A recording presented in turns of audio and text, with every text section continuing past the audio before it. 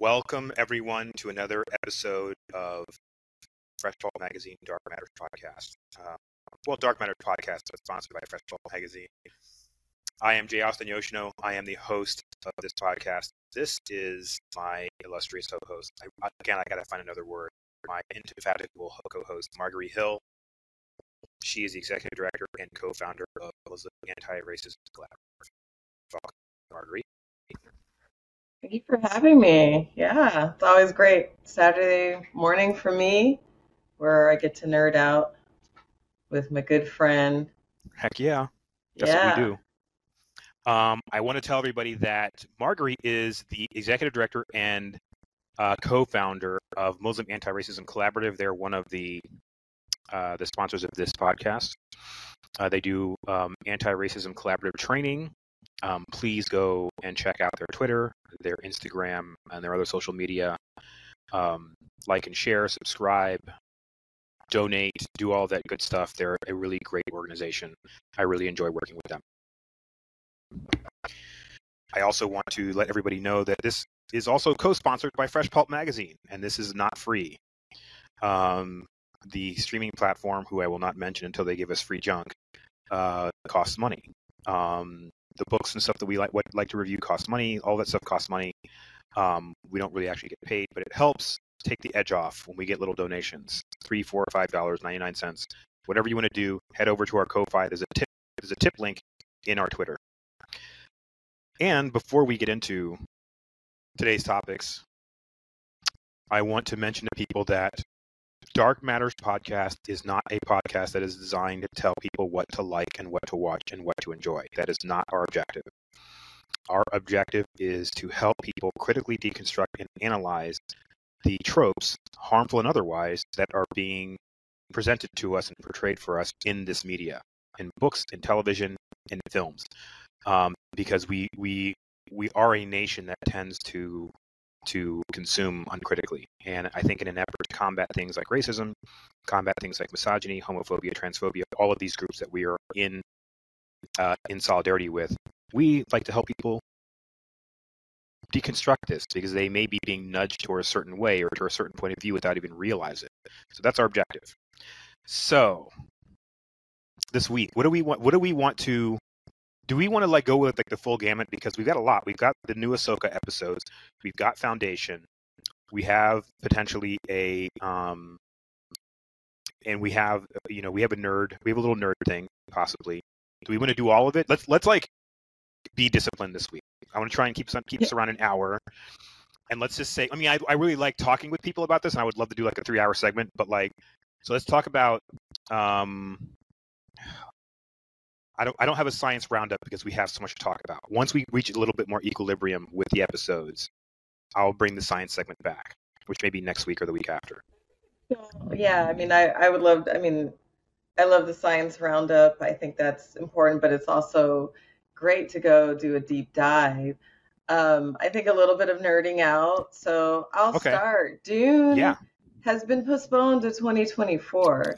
Yes. And it is related, right, to AI, which in the Butlerian Jihad is they get rid of all thinking machines, right? Because we're talking about good writing. If you're going to have good writing, and creative writing, you need that human element.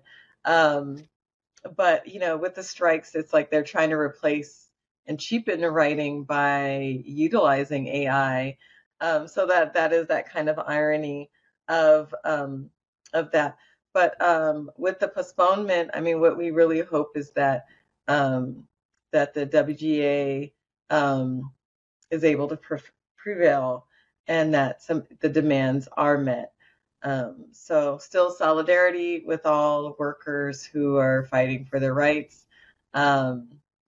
It's that the irony is not lost on me. The idea that we're fighting AI in the WGA, we're fighting against AI, but also the entire subtext of Dune is this Butlerian Jihad, as you pointed out, the fight against the machines. That's awesome. I'm obviously I'm in we remain in solidarity with the WGA. We currently are only reviewing things that were written before the strike occurred. And it's entirely possible that we will run out of runway at some point in the not too distant future. But I also wanted to say that this is not a nerd element, but part of the development of what's happening in the WGA is that one of the studios has hired a PR firm to manage the crisis of the strike. And I think that it says so much about late stage capitalism, but also the United States, that executives would rather hire somebody to manage the optics than simply manage the optics, right? Than simply just like do what they're supposed to do. So they're already trying to manufacture consent by making it okay for people to say, for making it okay for studios to union bust. That's really all it is. Yeah, it's pretty wild. So if you're in the LA area, go and join some of those strikes. Give a writer, take them out to lunch, Bring some water, bring dinner. some, yes, bring food. Yeah. Absolutely. There is an article that I sent, part of our nerding out segment too, that I sent, which was about North Korean science fiction. And I'm fascinated by this. One of the things I love, because I do collect like science fiction, not just books and stories and magazines and other stuff from places that you wouldn't normally find it. Like I do have a couple of things from, for example, Iran. I have a couple of like I have somewhere I've got an original, like, I'm not sure if it's an original or if it's like local craft, but I have an Empire Strikes Back poster in Telugu. Like I have a lot of really weird stuff. So I was reading an article about it, about the science fiction from North Korea, and I got to tell you, it's a little bit about. So they don't allow things like superheroes, right, in their science fiction. So it is controlled. It was founded by Kim Il Sung, and they originally modeled some of their science fiction after like Soviet science fiction, but then they kind of went and did their own thing. And I thought it was very interesting how there are certain tropes that they don't allow, but what I found interesting was the reason why, and that's because of what we do, right? And I want to go on record. Nobody really knows what's up with North Korea, so I'm not going to sit here and say they're evil or any garbage like that.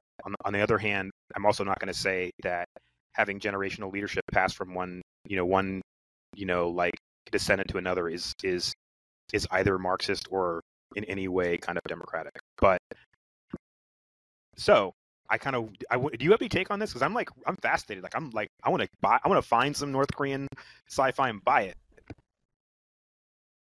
I mean, how would you buy it? Get smuggled out? Wow. Apparently, So someone's managed to get their hands on it. yeah, yeah. So I'm definitely interested in the kind of storylines. What I found in some of the sci-fi in different cultures is that the trauma that the cultures may, the society may have does shape the kind of science fiction, because that was the reality, right? The cataclysm that they experienced. So we could see that that the types of storylines, there's certain assumptions around what happens to the main characters or who are the main characters is different. So that's what I really liked about reading the Three Body Problem series, right? It was like the kind of tropes that you see in normal like Western novels that Sure. wasn't there. And that's also what I enjoy about Japanese storytelling and Korean storytelling. Some of the things that in the African novels, some of the African futurism has been really interesting. So yeah, let's open up to like getting into some non-Western, or not even non-Western, but diverse writers who are coming Sure. from different traditions and breaking out of the kind of orthodoxies in story writing. So it's pretty cool when they're projecting that with sci-fi and how they understand technology. Sorry, there's my cat there. No, it's cool. I got a lot going on back here too. We're gonna talk about like the weird creatures in Ahsoka, which I'm just like, yes. okay. I have issues with the function of those cats, because we know with the genetic modifications, when you breed cats to look a certain way, they actually have respiratory issues and eating Right. issues. So I I do. don't know. I Should do. we go in? Yes, I do. I just wanted to add one tiny thing real quick, just to kind of beef up your point just a little bit, which is the reason why I started Fresh Pulp, gosh, like 16 or 17 years ago, was in order to get more more diversity in science fiction. And granted, the industry has sort of caught up quite a bit, but but yes, you're right, not just non-Western, but diverse voices. And also, I do think that there's a level of being able to understand people by participating or I don't want to say consuming, but participating in their art, right? And science fiction is no different, right? Science fiction is basically it's a very good way of determining what or how people dream about or see themselves in a potential future, which is why I'm interested in more of the sort of, as we put it, theoretical science fiction and less of the really sort of fantasy. So, so are we going to start with Ahsoka? Or are we going to? Yeah, I guess let's let's just start. go. Let's Let's just yeah get yeah. in. Let's If we'll start we'll in. yeah. If we have time, if we have time for foundation at the end, we'll do it. If not, No, we'll we'll come back. find time. So let's give ourselves like maybe a good, if we have at most a half hour, but I don't want to spend a half hour in Ahsoka.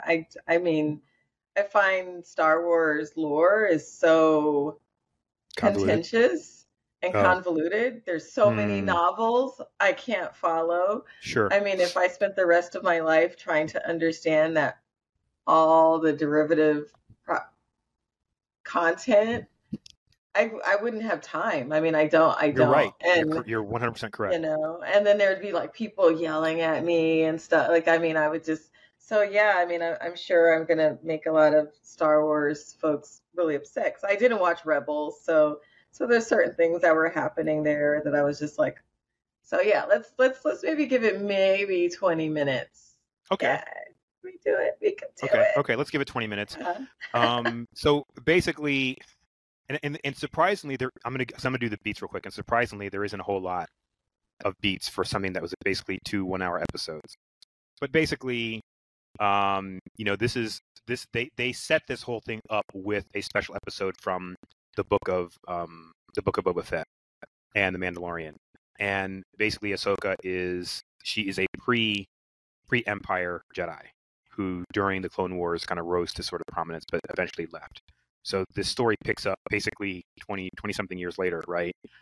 After the fall of the Empire. So, and um, essentially, there's a woman that was in the Book of Boba Fett named Morgan Elspeth, or Elspeth Morgan. Anyway, Morgan Elspeth, who is um, she is a witch from the Sisters of Dathomir, and she has an artifact that she's hidden. Ahsoka's looking for it. She finds it. She takes it into her custody, but she goes to find her old Padawan to help her decode it. The Padawan takes the artifact, runs off to her little like prairie apartment to decode it. All of a sudden, these two dark Jedi who you see in the I'm sorry, I blew past that. These two dark Jedi you see in the very first scene show up. Well, one of them shows up, stabs her, takes the artifact, runs off. Right, and then next thing you know, she's waking up in the hospital. Ahsoka's there, and she's like, like, why did you do that? Why did you leave and take the artifact with you? Like, you screwed up. And then they get a lead from the robot. One of the robots that attacked her, they get a lead from its brain that it's on that they need to go check these shipyards on Coruscant. So they go to Coruscant. I feel like I'm just blowing past a lot, or there just wasn't a lot there. But basically, Lady Elspeth is one of the primary antagonists. These two Dark Jedi work for her, and the artifact is supposed to point them towards where Grand Admiral Thrawn is, because they want to basically bring him back to the inner of the core worlds, reconstitute the Empire, and then destroy the New Republic. So basically, when they go to find this, one of these old shipyards that used to be owned by Morgan Elsbeth, they find that basically like all these people who are working on the shipyard who supposedly have converted to the New Republic are basically just all like legacy Empire people. They try to kill her and Mary Elizabeth Winstead, who plays General Syndulla. They plant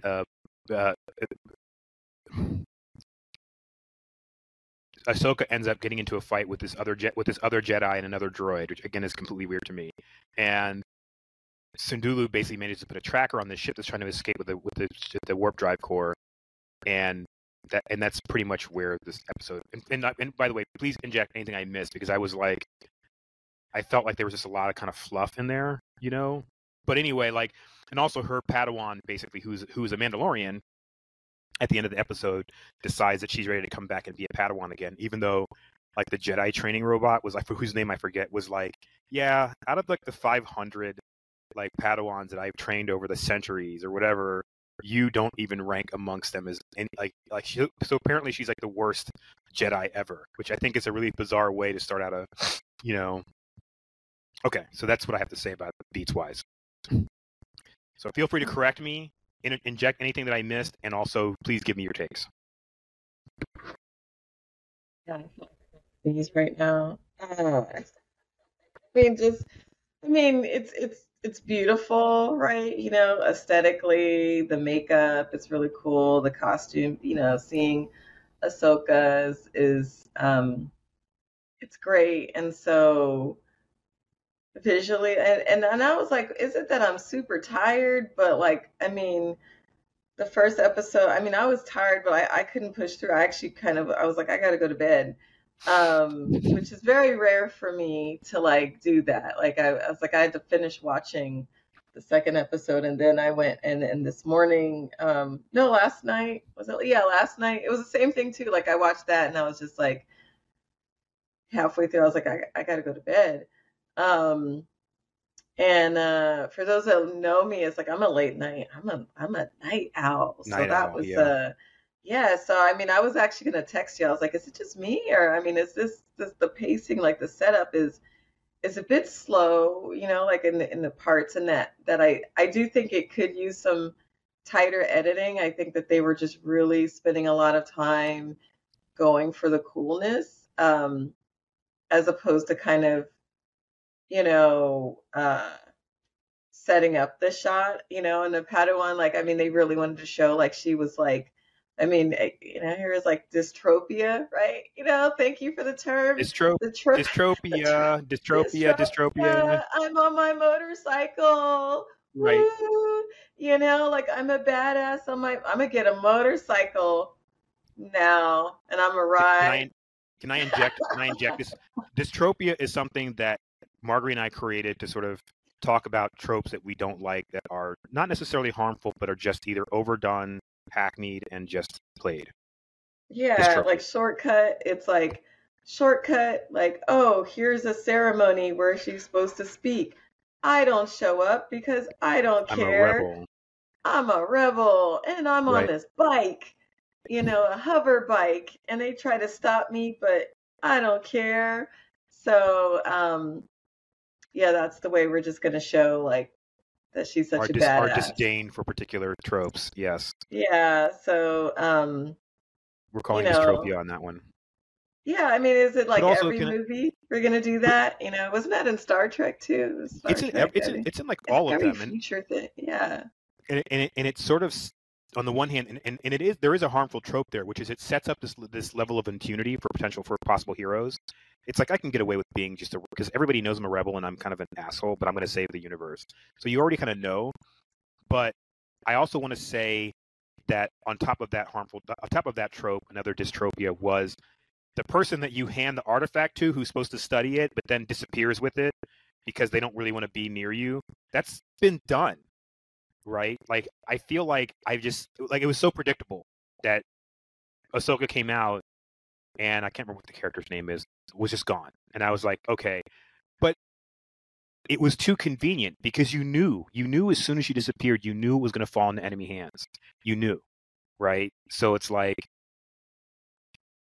so I think the trope really is our prized or our extremely important artifact or object falls into enemy hands due to my, like, misadventurism and negligence, right? Yeah. Not Yeah. because the opposition is particularly competent, but because you're a moron. Yeah.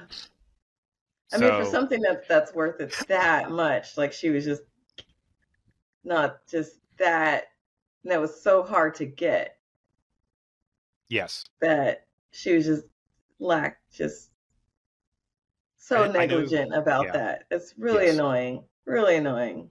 No. I want to also add a little bit of context too, because a lot of people, as you pointed out, they would take forever for them to understand lore. I did not watch Rebels or The Bad Batch or anything. I just wasn't. I don't like that. I don't enjoy that type of animation. And also, like a lot of other animation, the scripts were like whatever. But Ahsoka is like on a scale of powerful Jedi. Ahsoka is she's up there, right? She's comparable to say even Anakin possibly. So one of the few people who has dueled Darth Vader and not only survived but actually injured him. So she's no dunce, right, with the Force. And so I will say that I kind of enjoy so far that they're kind of understating her a little bit. Do you know what I mean? Like, anyway, so that's what I wanted. I wanted to offer Yeah, that she's so like cool. She's like, right. Maybe a little bit too much, but yes, I'm gonna fight you. You know, yes, she always has that Rosario Dawson. Like, I mean, I never seen Rosario Dawson smirk so much. You know. right. Sabine No, I Wren is mean, her name. yeah, Yes, Sabine Wren is interesting. You know, I'm absorbing, right, and Rosario Dawson is Ahsoka is who's like, you know, kind of has yes, that same expression through most of the episode. She's kind of like yes. Very unbothered, yes, unconcerned.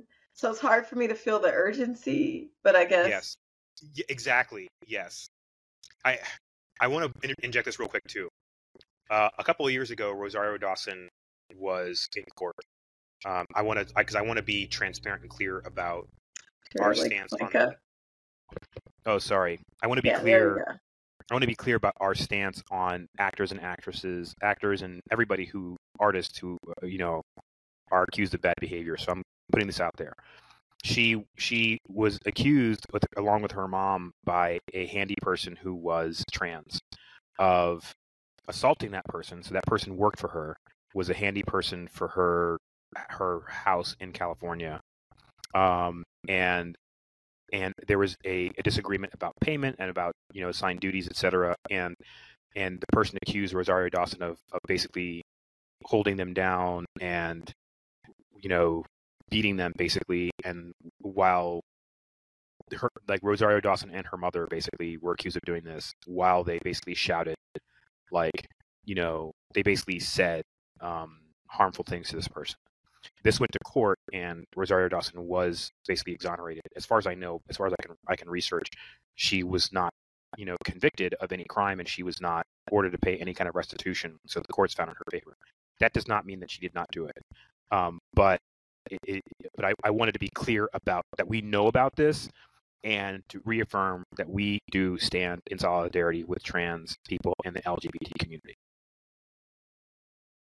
Definitely. Thank you for bringing that up. And I mean, and it is sort of that tricky thing, right? Like where you can like how do we hold folks accountable? Like we know like the burden of evidence could be a certain way, but then there's also we're talking about people of color, and then if we don't have like if we're not the judge and jury, like we may not as a public get all the evidence, but yet we're creating like it did a major dent on her career, like as far as folks who did respect her.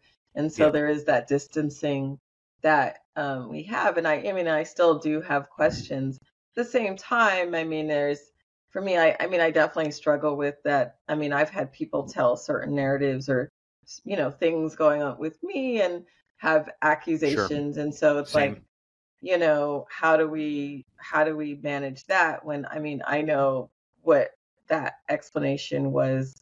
um like I'm just like, yeah, those accusations are patently false. And Yes. so like it just doesn't represent anything in my reality lived experiences, and I'm just really concerned that that's how somebody imagines, like that's their memory of things. So it's very much a challenge, but thank you for uplifting that. And yeah, like being, knowing the vulnerability of the trans community and workers, and having like when you don't have expensive lawyers and everything. Like, I mean, honestly, like I think in some ways like settling, if you can, trying to come to like mediation, like there's just different ways that we can try to solve conflict in non-punitive ways, but also that honors the disparities, right, of power, where we know the Yes. powerful, they tend to have like great lawyers and things that who can back them, which is also Yes. very scary, like as somebody that doesn't have a lot of resources, and that somebody could lawyer up, and I'm just like, you know, Yes. For have the to record, acquiesce. Yeah. I did misspeak. The case was dismissed. She wasn't Mm, exonerated, but it was dismissed. So it never actually, there was never any actual adjudication. But I don't know yeah. what that says, but I want to be fair in the information that I put out there, um, and so that people can make up their minds about what happened. And I encourage people to go read about it, and I encourage people to Hmm. be critical, and I also encourage people to send us feedback and say, hey, like you're just dead wrong for doing this show or whatever. We want to hear that. Yeah, and I mean, the important thing is that when these stories come to light, in the news, in the media, that many of us experience things, right? Like, and that it can bring up all those feelings of helplessness and everything. And so I just really want to send, the kind Absolutely. of words of solidarity and understanding that many of us have cases, like either we can't bring cases to court because we know that they'll be thrown out, Right. that there is very little restitution for those who are marginalized when you are, Absolutely. a worker and you're facing things with your, somebody who has access to lawyers and power. So thank you for uplifting that. Thank you, and thank you for those. Thank you for eloquently expanding upon what I've said, and for your words of solidarity, because we're both on the same page. So one of the reasons why I do this podcast together. Yeah. Um, I wanted to Well, sort of touch on this. you do push me to like think deeper and more and hold me accountable. So, Same, you know, same. So I wanted. So there's a couple of things that I want to blow through real quick, but then land on one more thing. Number one, here are sort of my mini gripes about the show so far. Why are New Republic uniforms so ugly? Right? They are so like that admiral guy in the beginning, and even the admirals in the previous like movies and stuff. He looks like he's wearing like a painter's smock or something. It's weird. Um, and so their uniforms are so ugly. And granted, right? Like the Nazis had was it Hugo Boss, who designed their uniforms. So yeah, you knew they were going to be like. Do you know what I mean? And so, like, the Imperial uniforms are modeled, obviously, after Nazi uniforms. So you knew that they were going to be tight. But couldn't you at least, and even the guys with, like, the little egg-shaped helmets, why? they looked, even compared to the ones from the 70s, they look really chintzy. They look really cheap. And so I was like, okay, that's taken me out of it, right? Because those things are ugly. Yeah. I mean, I would just be like, I would just go rogue. Like you could not get me in that rebel army with that fashion. Like I'm just like you Exactly. don't put me in that. I mean, and not to say that like my fashion choices are all that great. I'm typically like Your I'm style is, in your modest styling. wear, but it's which is the challenge, right? Is like the challenge of like the vanity that we have, but it's just that my own vanity is like, could I join a rebel army? Would I trust them with those ugly, ugly uniforms? No, I mean No. they look inept. Like how could you navigate stuff That's with that exactly. thing? It's No, worse you than being can't. redshirted, right? Yeah, it's just like you're if you got that hat on, Right. You're you going to are die. not even a supporting character. You're gonna die. So Right. that's It's the like trope. it's Star Wars Ugly equivalent of being redshirted. uniform. You're just not. You're not a hero. You have no swag. I want to say too that these on top of these poor uniforms. Let me look at what I have here. Just in the uniform vein or the set vein, these weird lightsaber configurations really take me out of it. Okay, the lightsaber with the knuckle bow. First of all, that's like huge, and then somehow becomes a circle with like two lightsabers. I hate that. I hate it with a passion. I don't mind the there's the Darth Maul version, which is the two-bladed one, which is kind of like the almost like a Mughal Qatar, but like the blades are longer. Not Mughal, but Indian Qatar. You know what I mean? Sorry, not Mughal, but Indian Qatar. Like, it reminds me of that a little bit. I like that. What I don't like is that they're trying to be cool, like really cool with it, and it's not working, right? Because they had those same ones in Obi-Wan, right? All of the Inquisitors had those weird circle-shaped lightsabers, and I didn't think that they were functional at all. Yeah. I mean, I would love, well, no. I mean, what did it look like when they were practicing the fight choreography, or like what would this look like if it was like sharp, right? So you have these things that could burn you, like penetrate stuff. So I mean, sharp objects, and you're doing that. So yeah, I mean, some of that is like trying to like level up, but yet they couldn't level up like the rebel stuff. Like it's like the technology of the like, because well, I mean, I guess where we're at, like I've always like the bad guys always looks amazing, except for the stormtroopers. But then they level those guys up, right? Like they're not dumb, like they're not shabby in all of these post productions, but they just can't aim ever. Yes. And also, so why are you using a robot to attack? Like, why are you and a robot attacking a Jedi? That blew my mind. I was like, that blew my mind, right? Like, either fight the Jedi or don't fight the Jedi, but don't bring your robot into the fight with you, right? So like, and I did, and I will say on that one particular part, and then I'll sort of move on. The scene at the end where the guy like force calls his lightsaber and like it's coming up behind her and she just kind of dodges it without even looking. That was cool. That was crazy cool. It was probably the best part of the whole episode, and it only lasted like half a second. Yeah, you're just like, he caught that one. I mean, I saw it too, but I mean, I'm glad you brought that. I mean, there was like cool scenes, but like, I mean, I really feel like oh gosh, how am I gonna say it? I guess in my one critique, it's like I mean, seeing, because Jedi is supposed to be like samurai, right? Like, so seeing the kind of smug arrogance as opposed to kind of like a purposefulness or groundedness in Ahsoka kind of bothers me a little bit, Okay. like there's just some of the things, and then the use of force, like where they're just like flying through stuff like that. I don't like that so much, and maybe that's like my sci-fi. Like I'm Flying like, through what? What do you mean flying through what stuff? like she just was like, and just like kind of just. I mean, they were doing that with Grogu too. Like he would just kind of flip, like, Right. and it was just like, there's not enough midichlorians in the universe to be doing all. Like I just don't. I'm not buying. Like Okay. I can see, like, because like Darth Vader is supposed to be very powerful, right? Yes. Right. He's supposed to be like super duper powerful. But did you ever see Darth Vader do all these like shenanigans, like float up, like he could force push people, strangle them, but now it's like they're doing all sorts of things, like healing people. Like, when did she Darth float? Vader, When did Ahsoka float? she just like kind of like, I think when she came up out of those, like when she made the holes. Right. Oh, she with her jumped. thing, Right. She force jumped. she jumped. So She I will say forced this. I'm not a big fan of the force jump. I know you're not. The physics of it, the midichlorianism of it.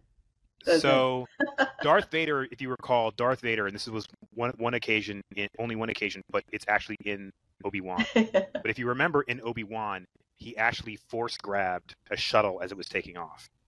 Right. That was a lot. It was a lot. I'm not going to lie to you. It was a lot. But things like force jumping, those things don't really, I mean, because it was only like 20 feet. That didn't faze me that much. Obi-Wan jumped over 50 feet in the first Star Wars prequel. Like he jumped from one platform to another. These prequels, anything beyond the first three movies, like they try to level up stuff that was never in the first three. That's what gets me. Okay. I see what you're saying. I would like a more disciplined universe, like where we could see either the development, right? And you can explain that, but it's like, no, they're kind of going back and retconning all these like amazing skills that didn't exist back then. I mean, you saw, like even the sword fighting, like it made sense in the first, like, and I'm gonna butcher this, but you know, like when you're watching it, like in the first, what is it, or the episode 4, right? It's like the Mhm. new, was it what it? It's Yes, original A New Star Hope. Wars. Right. Yeah, the New Hope. But you know, Obi-Wan, you know, the sword fighting was like, you know, and it kind of makes it's like an unwieldy thing, right? And then all of a sudden, it's like they're like I prequel lo- fighting. I Like, love what the they get sword fight. arthritis? They I get because it's love like the lightsaber fights in the prequels though. I'm sorry, I loved it it looks great. It looks because they actually applied some choreography to it. That part, yeah, that's a part where you and I are going to disagree. I in the prequels, that was the only thing, one of the only things I actually loved about it. Because in the first movie, he didn't have, Lucas didn't have the budget for a fight choreographer, and and I loved it. That's all I'm going to say. I love the fight choreography. I'm just saying they would have I need see to. what you're saying about retconning their powers. I see that, but as somebody, by the way, and I'm not like pulling rank or anything. I'm simply saying that as somebody who's read most of the books, who's read the comics, there is a bit of retconning, no doubt. It's not totally out, far fetched, but yes, somewhat. To me, it's like whenever you see those westerns, like those, like there was a western that was comprised of like mostly African American cast recently, like a couple years ago, and like they would shoot somebody and they would like fly off their feet or like do a backflip. I don't like that's what I think you're talking about when you see that it looks cartoonish. So yeah, I like when it's cartoonish. I agree with you.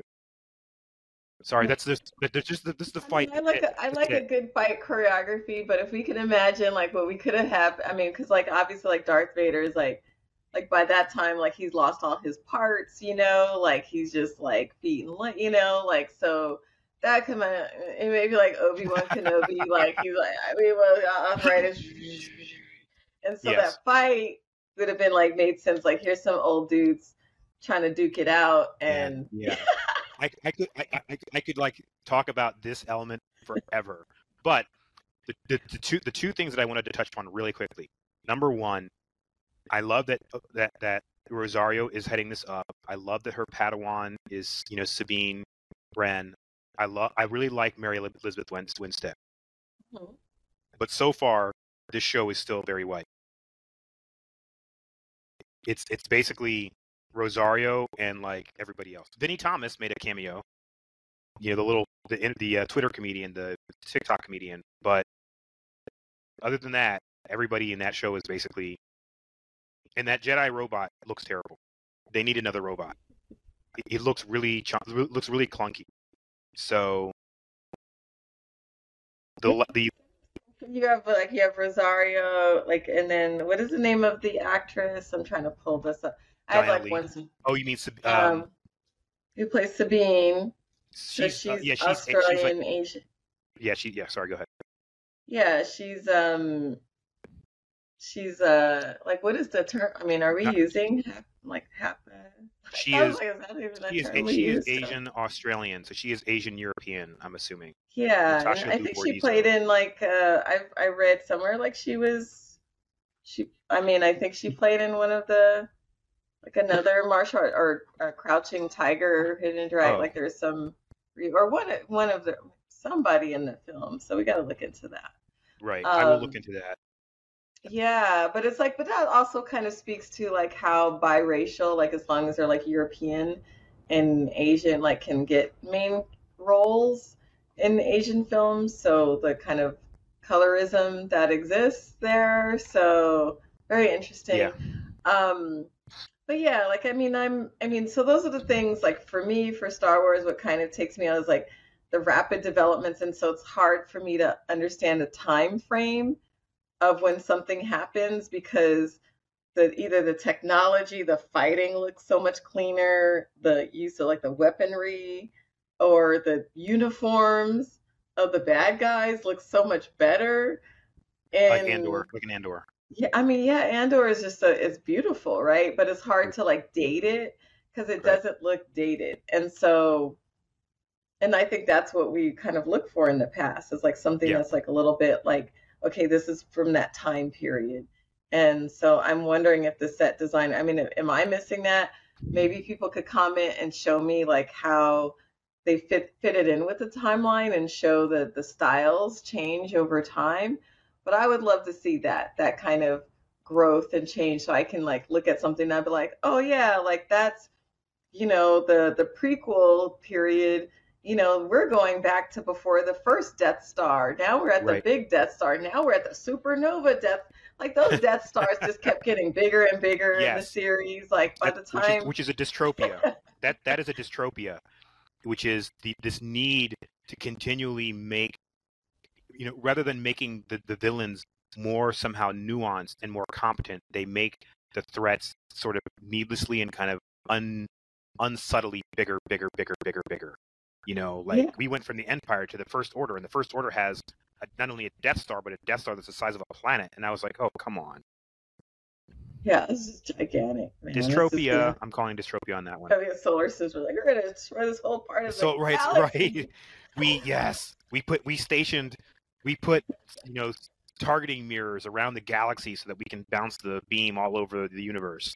The amount of shit. Actually, So here's my thing. My biggest beef with the writing of the Star Wars series is how short that empire was. yes, 20 years. 20 years, dude. How do you get that many people in 20 years? How do you get those resources going? Then when by the time Kylo Ren comes in with the First Order, the amount of ships that came Right? through, I was just like, nah, I'm not buying that. Like we need, at least this is the thing I like about Empire, like about Foundation, that you see the The time long, frame, right? right? Like at least some people go to sleep so then they could come back and it's like, whoa, everything's different. They had 100 years to like leverage some resources, build up, Yes, but 20 hundreds of years years of an even. Yeah, empire. yeah. Well, that's one of the Mm. reasons why they used. Well, I'm not going to get into that because we're probably blowing too much time on this. But I want to say this too because I never I did saw TikTok. somebody do a TikTok where they talked about, and I want to mention this in pursuant to my comment about dystropia, about overpowered villains, is they use this term when the prequels came out to refer to Rey as a Mary Sue. And while that is not, it's first of all, it's not a term that I like because it's misogynistic, but the criticism of it wasn't wrong, right? The lore and the canon surrounding the use of force powers is very clear. There are people who are naturally gifted force sensitives, but in order for it to manifest its way specifically, Jedi is a very specific type of force sensitive. It's a trained force sensitive. So to have somebody who has never touched a lightsaber before in their lives to face off against, which is a different weapon than using a staff, to face off against a supposed Sith Lord is crazy, right? So to then ascribe that to like, well, maybe they just wanted to tell the story in their own way. There's no story there. That's like if I decided that I wanted to fight Bruce Lee, right? Even though do you know what I mean? And I'm trained, right? I would not ever want to go near Bruce Lee. I wouldn't go near Mike Tyson. I wouldn't, anyway. Mhm.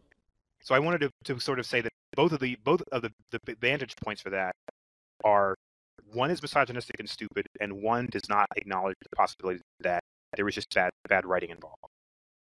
It is bad writing. And then it goes back to then like, oh no, like she's a descendant of Yes. her Generational transference of palpitation, power. Yes. yeah, of like special skills, which royalty, right, in the myths of royalty, that's where that comes from. So I was like, wow, like the power of the first movie, right? Like if they just ended it, and I'm not saying that they should have, because like I really loved um Empire Strikes Back, which is like an My favorite. My excellent favorite. film.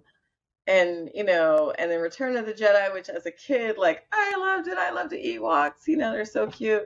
Um and but the first film was just about a kid who had that potential, a kid from the back ends of, like just poor, and he gets trained and he learns to do some cool stuff. That hero story is like any of us could be that hero, but then they make it like no, not any of us, some of us, Right. and only if we have like some special family Right. can be a hero. Right. No, any of us should be able to be a hero, and with training and with discipline that we can possibly take that on, but instead, I mean it, and that is still a setup too, right? Like, I mean, it's just like, was one person could be the answer, but still, like, you could just feel like your power in that, or have a ragtag bunch of people come together, and that you could be this regular kid and play a regular kid and play a part in that, in a movement so powerful. I just thought by the end it betrayed that. Yes, So absolutely. here we 100%. go, so let's go into Right. It went from egalitarian. foundation. Yes, let's go into foundation. So basically, quick beats, right? So Sereth learns basically that Empire did kill her family, right? Demerzel, basically, she's playing it fast and loose with trying to rattle Empire's cage. And basically, he responds essentially by saying, yeah, I mean, he didn't say it, but he basically let her know, yeah, we killed your family. And Demerzel basically let the cat out of the bag. Demerzel was so they basically summoned her to the doctor to inspect her to make sure that she could bear children. And she kind of like she was I don't want to say being difficult, because that's not how I want to characterize her. She was being herself, right? She was being strong. She was setting boundaries, and Demerzel didn't like that. So Demerzel was like, basically, yeah, we killed your family, and she started crying. I mean, that really, like, I felt that scene. But so then back on, and that's pretty much the whole that whole storyline is pretty much her learning that her family had been murdered. But there was also the storyline with Hober Mallow, where he encounters the Swarm, and he basically lets them know, hey, look, we know that essentially you guys have this substance that you need in order to survive, that the Empire uses to keep you under control, and you have to tie 10% of your population to the Empire in order to navigate their ships, right? He's like, we have access to this technology to make this stuff. We will give it to you if you basically stop navigating the spacefold ships for Empire. And also, we don't need to use, navigators for our ships. They're whisper ships. They can travel anyway.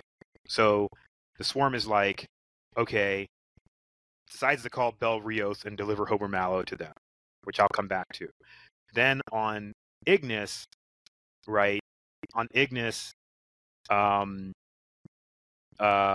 is her name? Gale is like, hey, we should all work together. And she's still kind of having a back and forth with Tellum.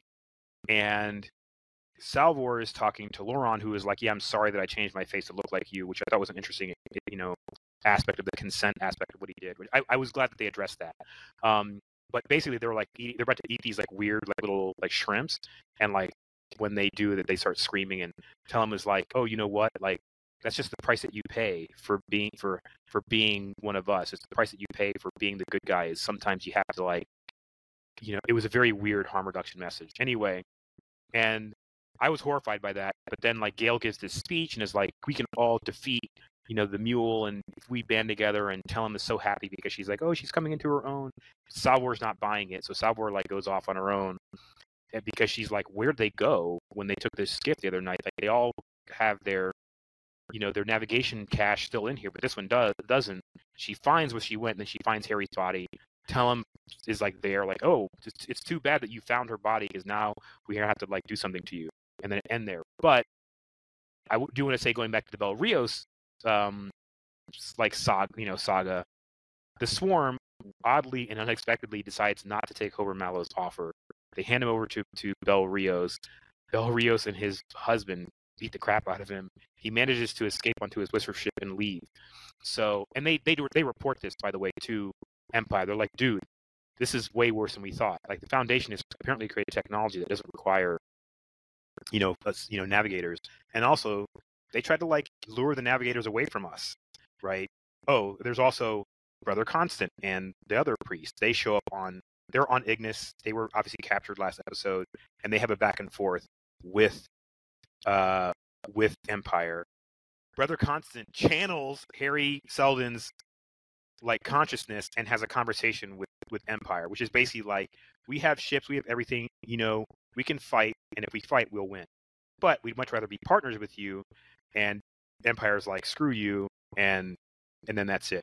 So that's pretty much the episode. Any thoughts on that? Yeah. So I mean, it starts out right with the plight of um like black women, right? You know, and the queen's like this gendered thing. I mean, and it was like it's very jarring. It was very compelling, also, just like the status of women. Still, you're like, dang, we're like this far in the future, and we're just reduced to this. That queendom is not the resources that she has to offer. Is, you know, like that they did make it about her reproduction, Yeah. and so that was very jarring. And you know, and then the gynecological exam, which is also deeply Invasive.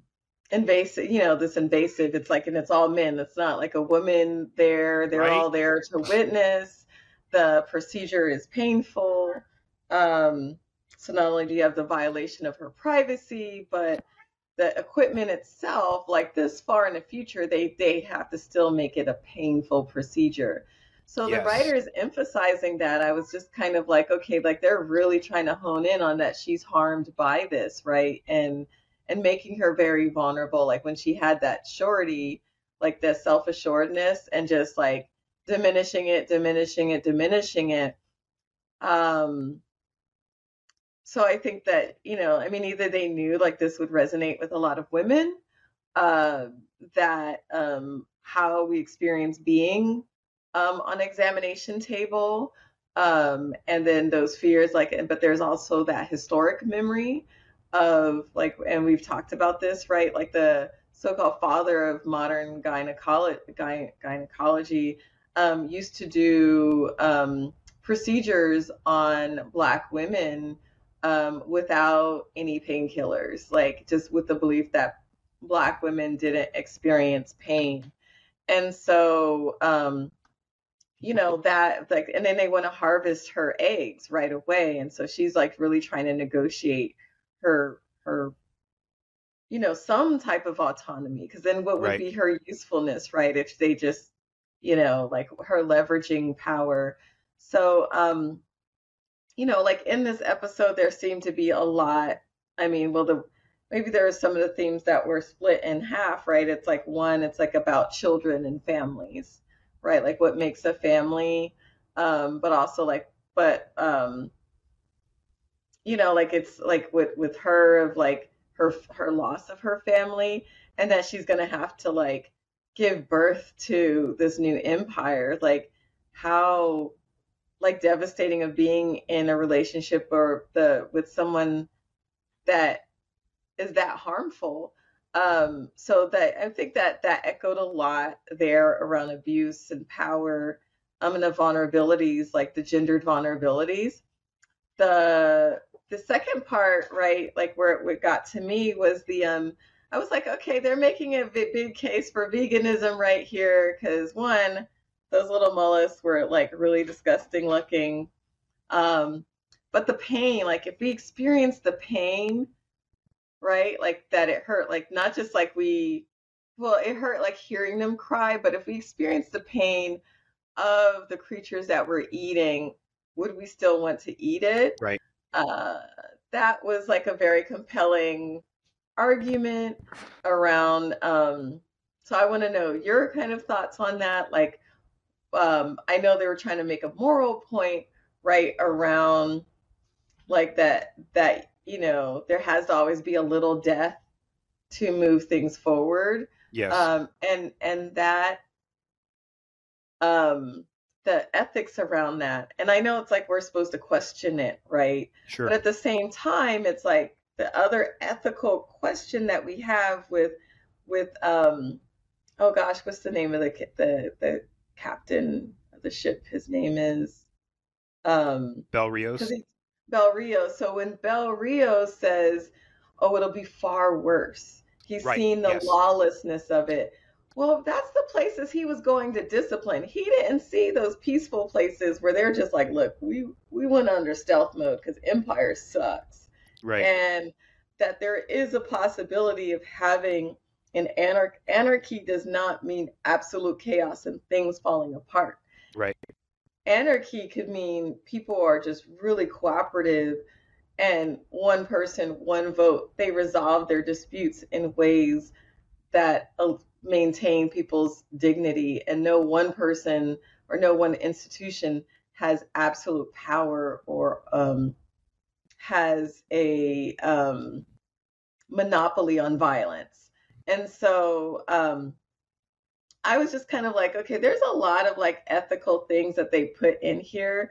So in some ways, like that piqued my mind more, like my little critical thinking mind, than what I saw around the ethics of Ahsoka. You know, like I mean, Sure. I would Yep. love. Yep. And what I loved about Andor were there were these ethical questions, right? That there was these questions around characters who weren't all like they were gray. Um, and then with Foundation, the writers are trying to do this, and sometimes it's like blatant in your face. Like it's just like, okay, could we add a little nuance there? Yeah. Um, you know, so it's like, what is it like to, if you're a true feeler, right, and you open that up, to feel the fear of the animal that you're about to slaughter, right? But I think that that's what indigenous peoples, or even like for Muslims who come from, you know, who observe halal, which it's like there is this, it's like that the idea of the blessing is that this is a creature, this is something um that is sacred, and its death has to be honored in a certain way, and it has to be as painless as possible, and that we're not supposed to do this waste. But we now live in a consumerist society where we're just like eating a bunch of things and not thinking about the harm or just even the quality of life of what we're eating. Yeah. And so I felt like maybe, I mean, that kind of, I thought they were going to go that way, but then it was just like, oh yeah, we need the protein and just a little bit of death, Right. and they just kind of moved on. So. Right. But also, we you know, in the halal diet, and correct me if I'm wrong, but we're not even supposed to consume things that tear or rend the flesh of other animals. So it's not even just what, and I know that one of the madhabs is like, won't eat bottom feeders either. But I think there's this idea, and for someone like myself, I have, you know, I did date you know, a Hindu woman for a little while, and she didn't eat meat, and one of the things that she said was that even having a partner who consumed meat, you know, it had a potentially deleterious impact on her sort of overall spiritual, like, I'm trying to look for the word, but basically, you know, ideally you don't want somebody who also eats meat or who tortures animals. So I don't want to say karma because I know that's not the right word, but it has an impact on her, you know, being linked to somebody spiritually has an impact, you know, on your spirituality. So the idea that we also sort of, not laterally but vertically, try to avoid eating animals that eat other animals, I think also says something very similar about our own spiritual requirements and makeup. Like, do you know what I mean? So, but going back to Foundation, and again, correct me if I'm wrong with regards to the you know, the dietary, you know, constraints, but going back to Foundation, one of the things that I got from the saga of Sereth was what I see a parallel of in because you're right, she has limited moves, and that character, your take on that character was spot on. I actually hadn't thought of it completely that way, but what I was thinking also was how what I saw in it was, it goes back to something else you said in a previous podcast, which was this need or desire to seek adjacency to power by women of color, right? In this instance, she needed it to survive, and I completely got that.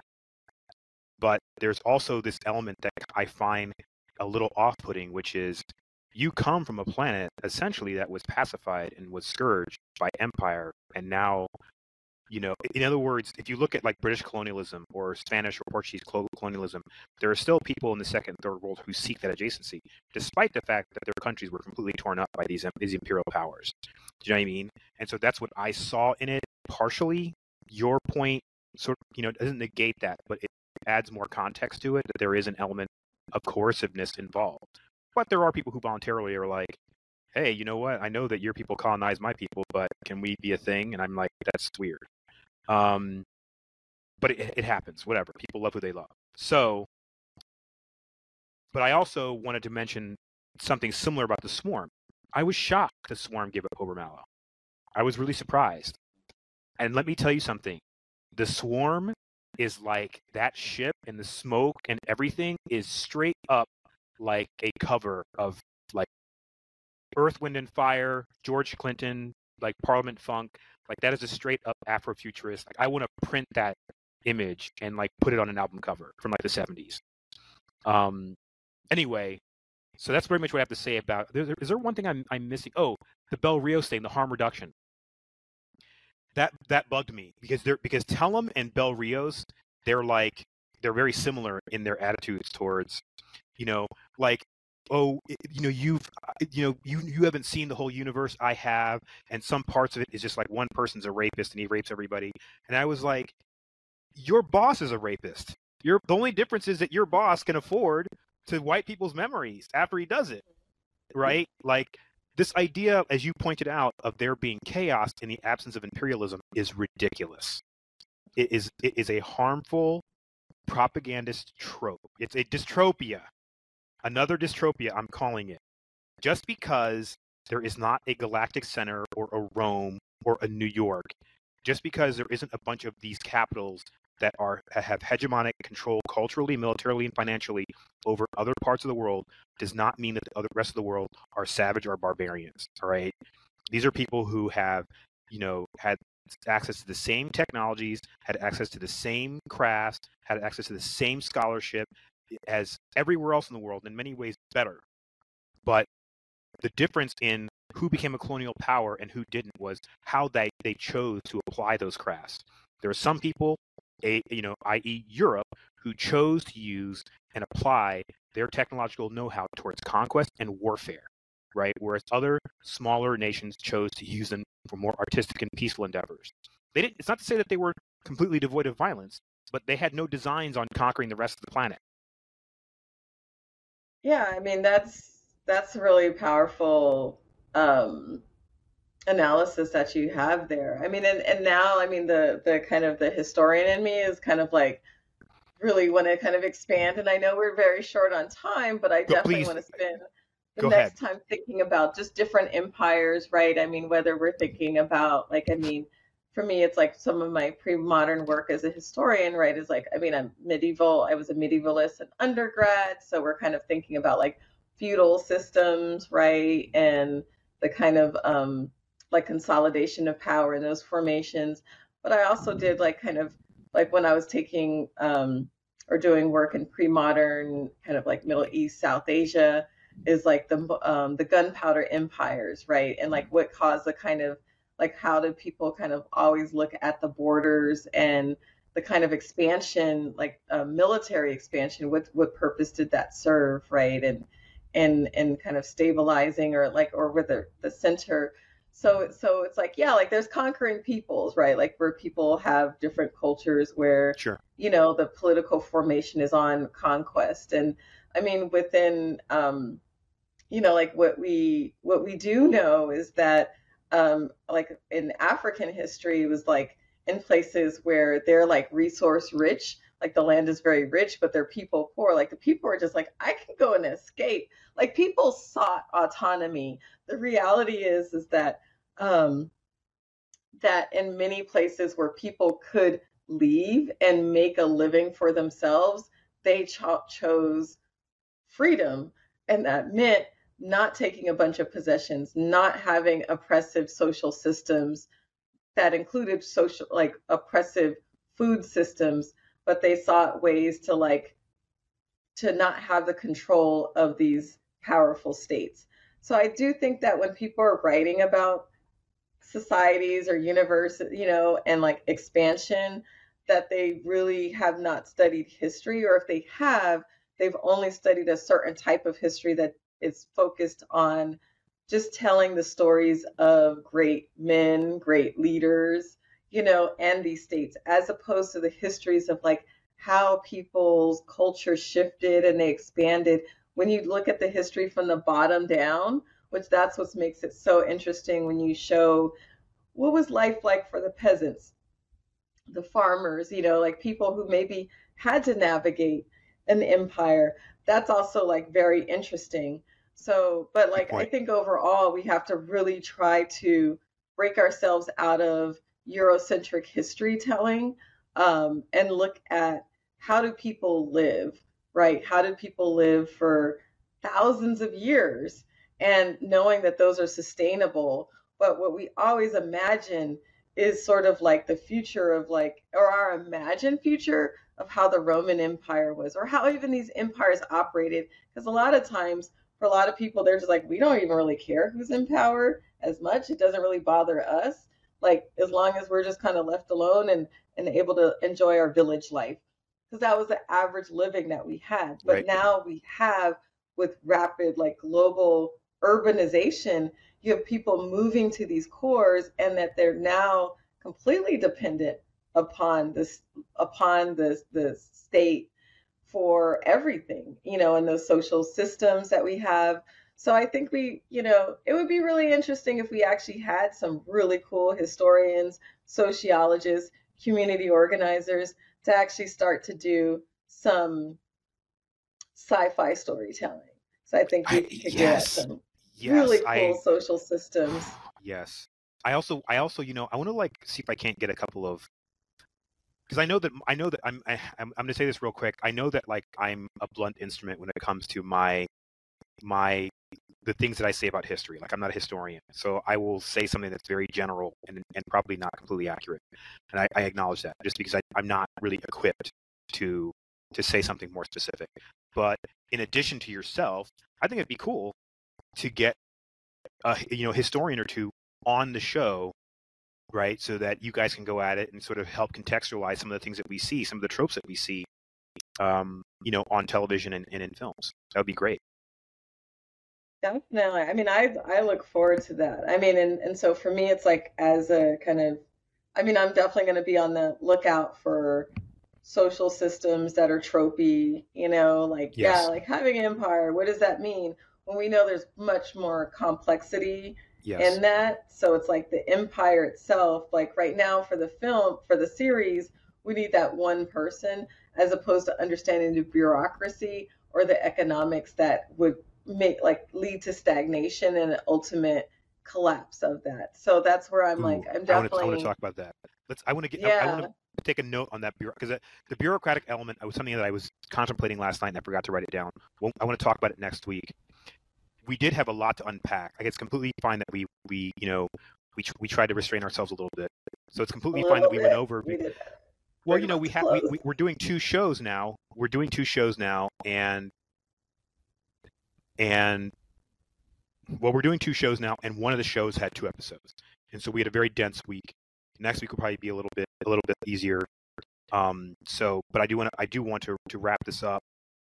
Um, so if you have any final comments, please offer them now so I can.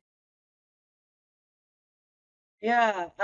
Hey, writers. N.K. Jemisin is really great at world building, doing that stuff. Take some master classes of understanding the logics of society, and how things work, because it just gets really tropey when you just have like one person that's embodying everything in power and not understanding, like there's a lot of great things you could add by like other players in that you could actually decenter the emperor, right, and have like really compelling stories about everyday people. So let's do some everyday stories and Yes, and hire those push those people. to the background. Yeah, Yeah, hire good hi- writers, hire the NK Jemisons, hire the Netio Corfors, hire them to at the least consult on your scripts, and at best pay them well and have them help you write them.